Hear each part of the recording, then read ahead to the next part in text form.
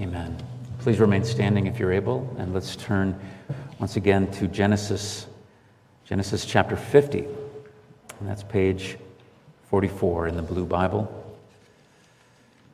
Genesis 50, and we'll open our reading at verse 15.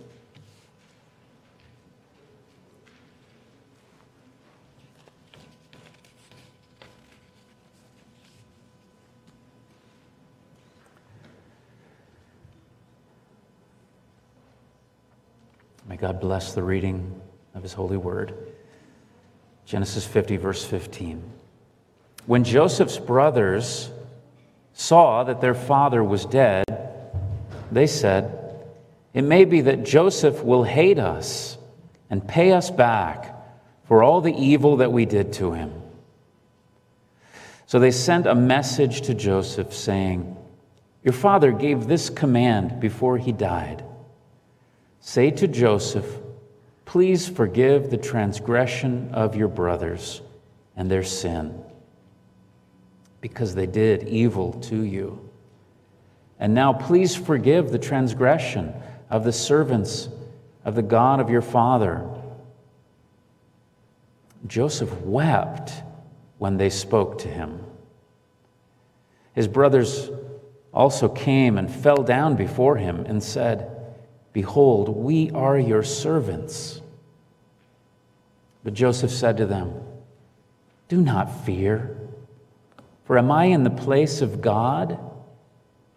As for you, you meant evil against me, but God meant it for good, to bring it about that many people should be kept alive, as they are today. So do not fear. I will provide for you and your little ones." Thus he comforted them and spoke kindly to them. So Joseph remained in Egypt, he and his father's house. Joseph lived 110 years, and Joseph saw Ephraim's children of the third generation. The children also of Machir, the son of Manasseh, were counted as Joseph's own. And Joseph said to his brothers, "I am about to die, but God will visit you and bring you up out of this land to the land that he swore to Abraham, to Isaac, and to Jacob." Then Joseph made the sons of Israel swear, saying, "God will surely visit you, and you shall carry up my bones from here." So Joseph died, being 110 years old. They embalmed him, and he was put in a coffin in Egypt. Amen. Here ends the reading of God's holy word. You may be seated. Well, we've made it to the end of this book of beginnings. We're here in Genesis 50 with the death of Joseph. But as this passage we're looking at opens in verse 15, Joseph's still alive and well, but his father had died and had just been buried. And that is what gives rise to these events. Joseph's brothers began to be fearful.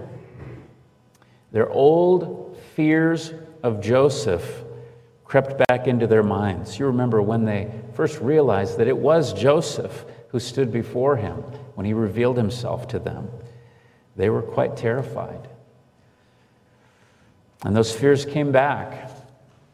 Fear that he would want to get revenge against them for what they'd done to him so long ago. They were very terrible to him. And now he held so much power over them. But their fears were totally unfounded. They had already been reconciled with Joseph in such a dramatic way. Joseph had come to have a very God-centered view of all those past events, all those terrible things that his brothers did to him even. He was trusting in God's sovereignty, in God's providence that worked all those things out just the way they did happen. You remember he said to his brothers, "Do not be distressed. Do not be angry with yourselves because you sold me here. For God sent me before you to preserve life." That's what he told them. And you may remember also he kissed them and he wept all over them.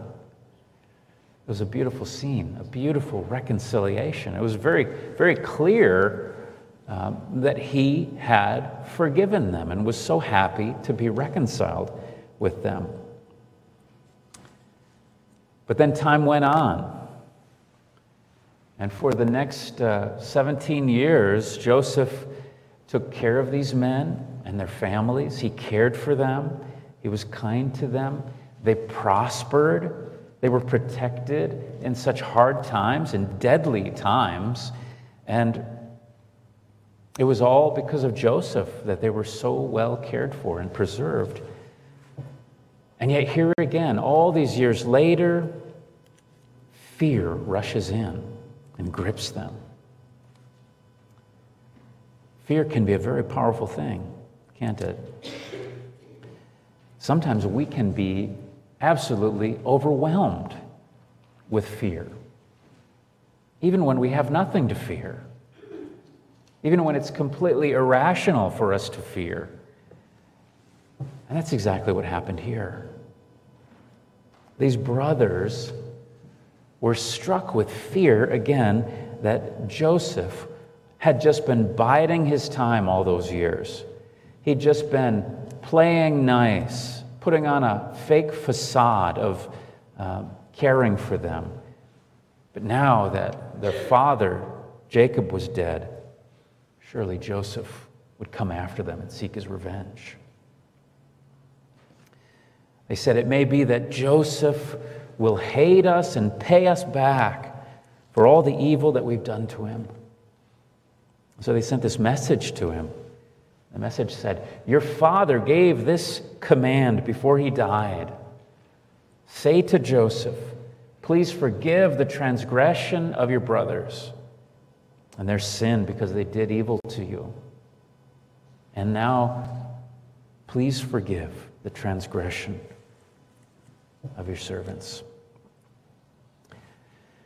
Now, I suppose this message from Jacob could have been real. He could have said this to all the other brothers in private. But he also could have easily said these things and delivered this message before he died, when they were all gathered together around him.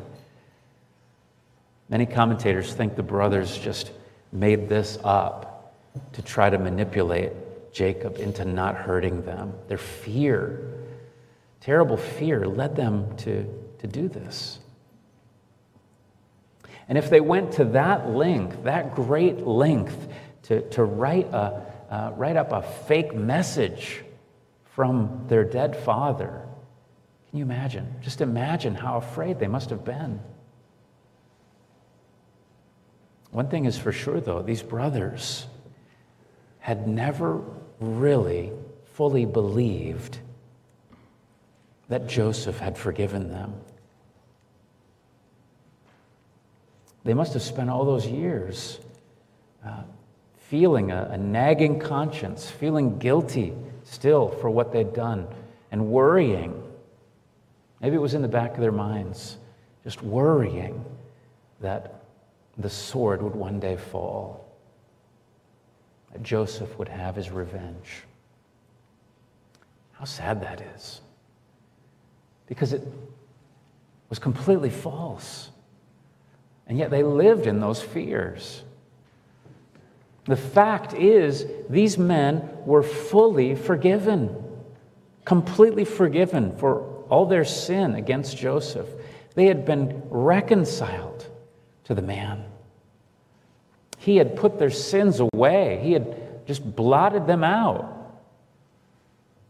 But they didn't believe it. They couldn't believe it. They had no assurance that they were in good standing with their brother. They still lived in this dread and doubt. In a sense, we can understand that they would still be thinking of this and remembering their sins. These men had been absolutely rotten monsters to Joseph. Terrible. And even long before they sold him as a slave to Egypt, remember, they hated his guts. And they didn't even hide that. They let him know it. And the guilt that they still felt over their sins must have weighed on them, because they still feel like punishment is coming. But the irony of it is that none of that was necessary. They were already completely made right with Joseph. They were under his grace and favor.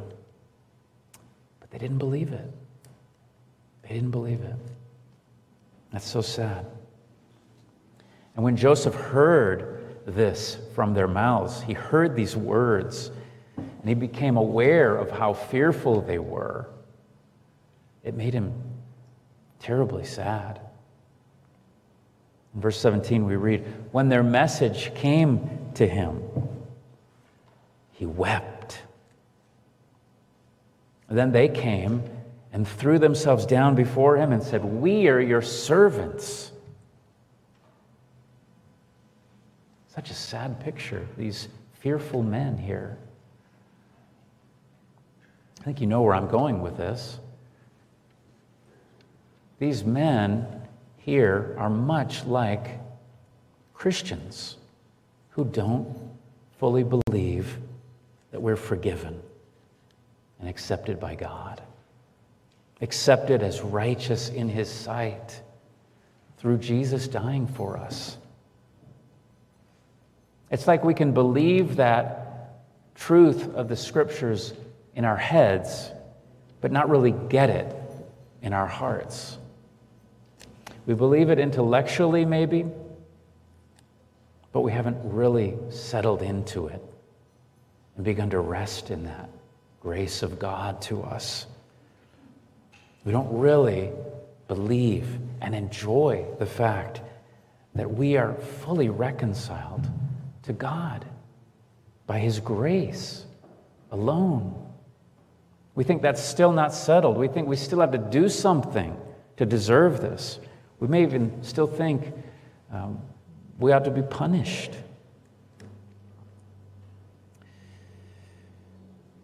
We think maybe we need to improve ourselves, clean up our act before God will really accept us. And this often happens with us as believers. We think God is hard-hearted toward us. We think he's still ready to punish us for our sins. You know, that is really unbelief. And God is grieved if we go on living that way and if we go on thinking that way about him. That is to deny the gospel. That is to deny the power of Christ's death to put away our sins. That is to deny God's own character and his promise to forgive us. It's to deny his love and his word. It's to call God a liar. John Owen wrote, the greatest sorrow and burden that you can lay upon God the Father, the greatest unkindness that you can do to him, is to not believe that he loves you. And yet we do this so often. We may know the definition of the word grace. We may understand the atonement, but do we really believe that it's for us? Do we really rejoice in God's grace as ours? Do we really rejoice that he loves us? Is that the joy of your life, that the Lord loves you And there's nothing between you and him any longer because of what Jesus has done for you. We've been reconciled to friendship and fellowship with God. Close communion with God is ours now because of what Jesus has done. You must believe that.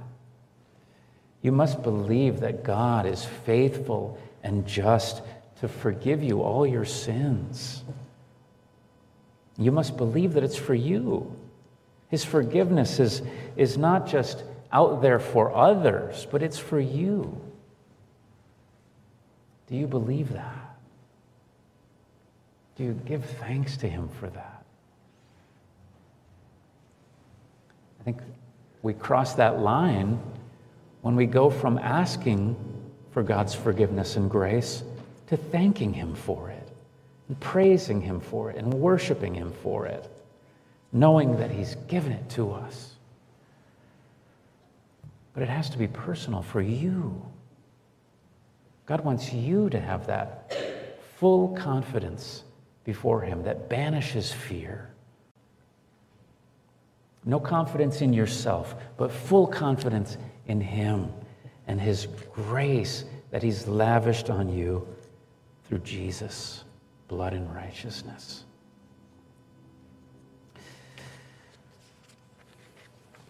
And this is something we struggle with in life, and I think it goes on all through our lives as Christians. The enemy is always accusing us, tempting us to doubt God's grace, tempting us to believe that God is always displeased with us.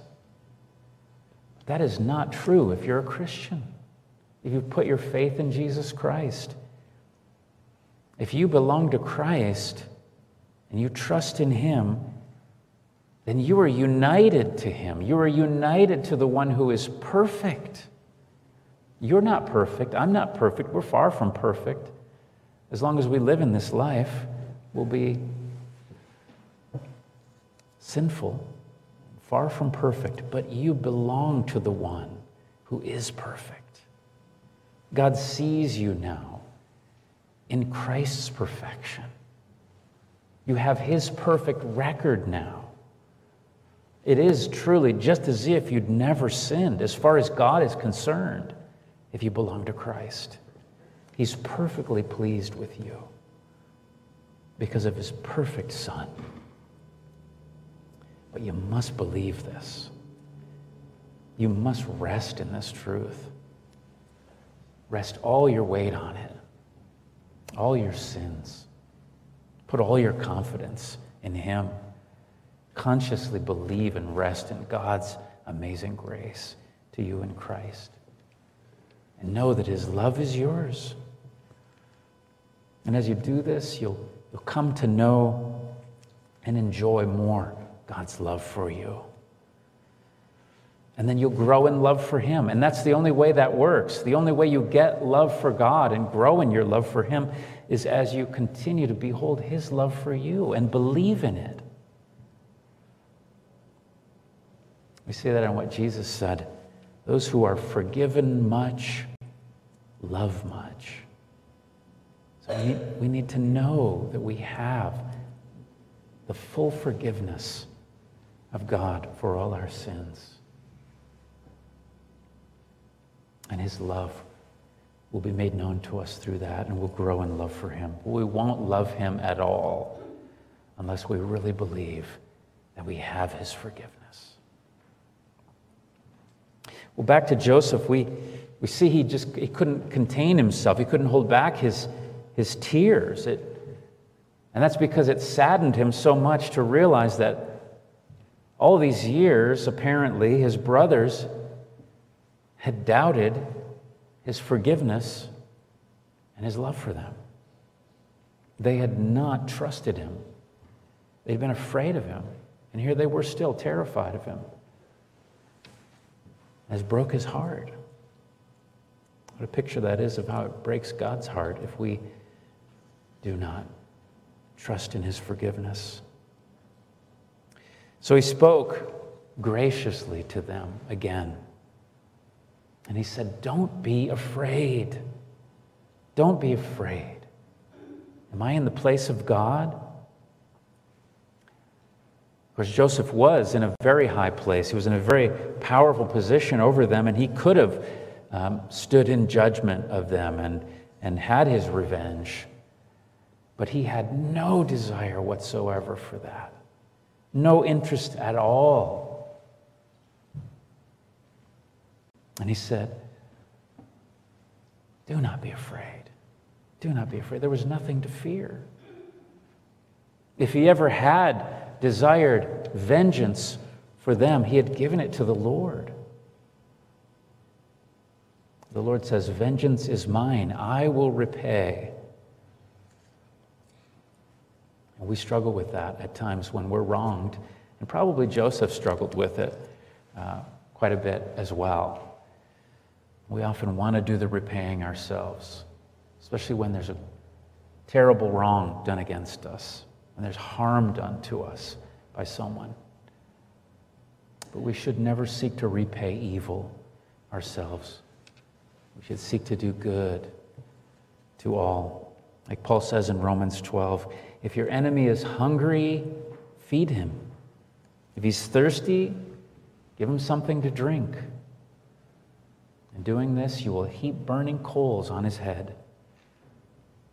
And he closes by saying, do not be overcome by evil, but overcome evil with good. When Joseph said these beautiful, memorable words that say so much about God and his providence and Joseph's trust in God. Joseph trusted that God's providence was perfect in his life all along. He told his brothers, you meant it for evil, but God meant it for good, to save many lives. This is the mysterious providence of God. And it is a mystery that we need to grapple with as Christians. But through the evil that men do, as Christians, we can be confident that God is doing good, even through the worst things that may happen to us. And Joseph has come to that point. He would have never probably thought this in the moment of being dragged off to Egypt, being thrown in that pit by his brothers, when he was being wronged and he was so devastated by it. When people sin against us, we may not feel this way in the moment either. We don't immediately think about the good that's going to come about through those wrongs. But we need to know by faith that this is what our God does. He is present with us in the midst of our pain and trials. And he's behind the scenes, ruling over it all our circumstances, even the very worst things that could possibly happen to us. That's what Joseph reminds his brothers of here. He comforts them. He says, do not fear. Yes, you did evil to me. He doesn't deny their responsibility, the wrong they did. You did evil to me. You meant it for evil. But I know that God meant it for good. God was working out his good plan all along. And he even used your wicked sin for a far greater purpose. God saved Israel through that. And so many more. Really, the whole world of the ancient Near East was preserved through Joseph and God using him in that famine. We need to be very encouraged by this for our own lives, too. Maybe you have had some terrible evil done to you. Or maybe you will in the future. Or maybe it'll be some lesser wrong done against you. But people will sin against you. And they will hurt you. There's no way to avoid that in this life. Maybe you'll face persecution for your faith. Maybe you'll just be betrayed by someone close to you. Who knows what it may be?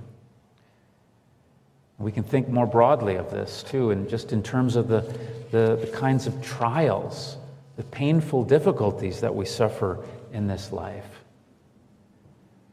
We can be encouraged in all these things, because these things are not out of God's control. The losses that we suffer, the crosses we have to bear in this life, God's purposes in all these things are good. Good for you, believer. Remember what God said to Israel through Jeremiah when the people were about to go into exile. That was going to be a hard thing. That was going to be a painful, difficult thing. It was going to involve a lot of suffering. Many were going to die. And they were going to be uprooted from the land and carried off to a foreign place. What a fearful, dreadful time that must have been. And yet God said, I know the plans I have for you. Plans for good and not for evil. To give you a future and a hope. How kind God was to give that good encouragement to his people in that suffering that they were already facing and that they would face in the future. He had good plans. And he has good plans for his people in every age. Plans that he's bringing to pass. Despite the fact that it may look dark and horrible and out of control in our circumstances, we can know that they're not out of his control. He says, I'm in control of all this, and I'm doing you good through it, my child. Even if he disciplines us, it's always with that good purpose in mind. Always good, always redemptive. If he corrects us, it's loving correction for our eternal good and for the good of others even. Remember these things, people. Be encouraged. You have a future and a hope, and you have a God who is always doing you good. As Paul says, we know that for those who love God, all things work together for good, for those who are called according to his purpose. That is very comforting. Believe it. This is the picture of God that we really need to have burned into our hearts and into our minds, and we need to believe that this is our God. He's in control of all our lives, the everyday events of our lives and of the whole world, and he uses even the very worst of things for his glory and for the good of his people. And Paul says there in Romans 8, we know this. We know. And you're included in that we, believer. You should know this. That God works all things together for your good. Know it. Believe it. Rest in it. Enjoy the truth of God's absolute and perfect providence in your life. Rest yourself in the hands of your wonderful, loving, sovereign God who loves you and gave his Son for you. I will close briefly here with this note about Joseph's final years and his death. He remained in Egypt, lived to be 110 years old, and his years were blessed. He lived long enough to enjoy his grandchildren. But it's his final words that we really need to pay attention to here. He died, and this was Joseph. Joseph was the hero of Egypt. He was the the one who was second only to Pharaoh. And I wonder if in many people's eyes he might have been even above Pharaoh, because he was responsible for that wonderful work that saved the people of Egypt. So surely there was a great celebration of his life. Surely there was a great state-sponsored funeral that the Egyptians put on for him. Pharaoh probably spared no expense to honor Joseph, but we don't hear a word about that here. God's word doesn't tell us about that, doesn't focus on that at all. It only tells us what's really important. It tells us what really matters. It tells us that Joseph died in faith. He died believing in the promise of his God, like his fathers before him. He said to his brothers, "I'm about to die, but God will visit you and bring you up." There's his faith. God will bring you up out of this land to the land that he swore to give to Abraham and Isaac and Jacob. And he made the sons of Israel swear that they would take his bones up out of Egypt when that time came. And he was content to wait for that. He didn't do like his father did and insist that they take his body back to Canaan. He was happy to wait for the Exodus. And that was perhaps more of an act of faith, because he knows it's going to happen. Didn't care if he got there immediately, but like Jacob, he was determined that he would get there. His bones would get there. This is another example of God's people staking a claim to God's promises by faith, just like his father did, just like Abraham and Isaac did. He believed that God's word was true. He believed God's word would not fail. And therefore it is to be believed. And Joseph did believe. He believed those promises with all his heart. He said, "Don't leave my bones here when y'all go out and go up to that land of Canaan." And of course, God's promises did come true. It all came true. Some 30 generations later, imagine that, Pharaoh finally let the people of Israel go.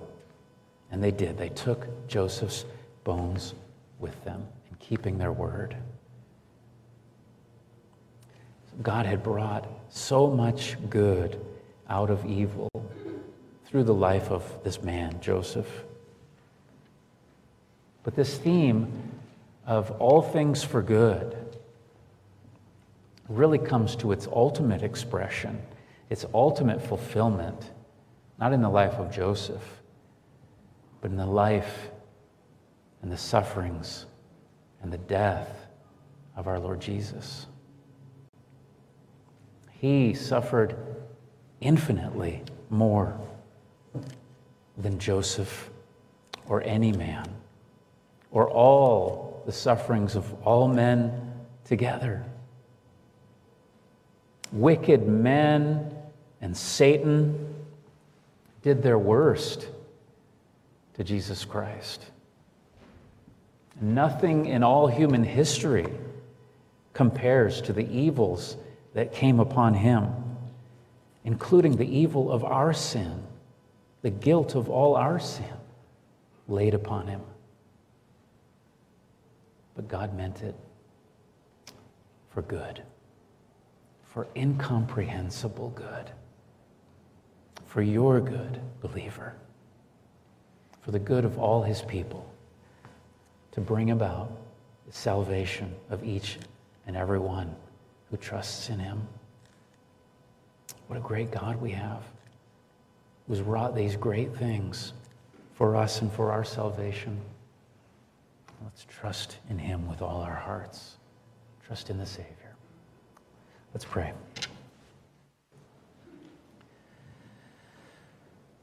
Father, Give us that faith, living faith in your Son.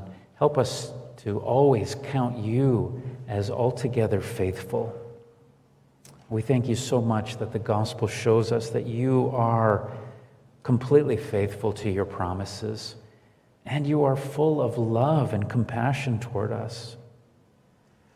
We pray that you'd enable us to keep living by faith in you all our days, whether we face the troubles and evils of this life or what's sometimes worse, and those are the times of ease that we go through that may even tempt us to forget you. Lord, help us. We need you to give strength and to strengthen our faith in particular. Keep us trusting in you. Keep us trusting that you are good. And we thank you for all of the Lord Jesus' sufferings and death so that we could have these good things united to him. And so now by faith we ask all these things, and we look to you for his sure coming again. And we will enjoy the fullness of those good things for all eternity. Even above all, eternal communion with you. Thank you for hearing our prayers. In Jesus' name, amen.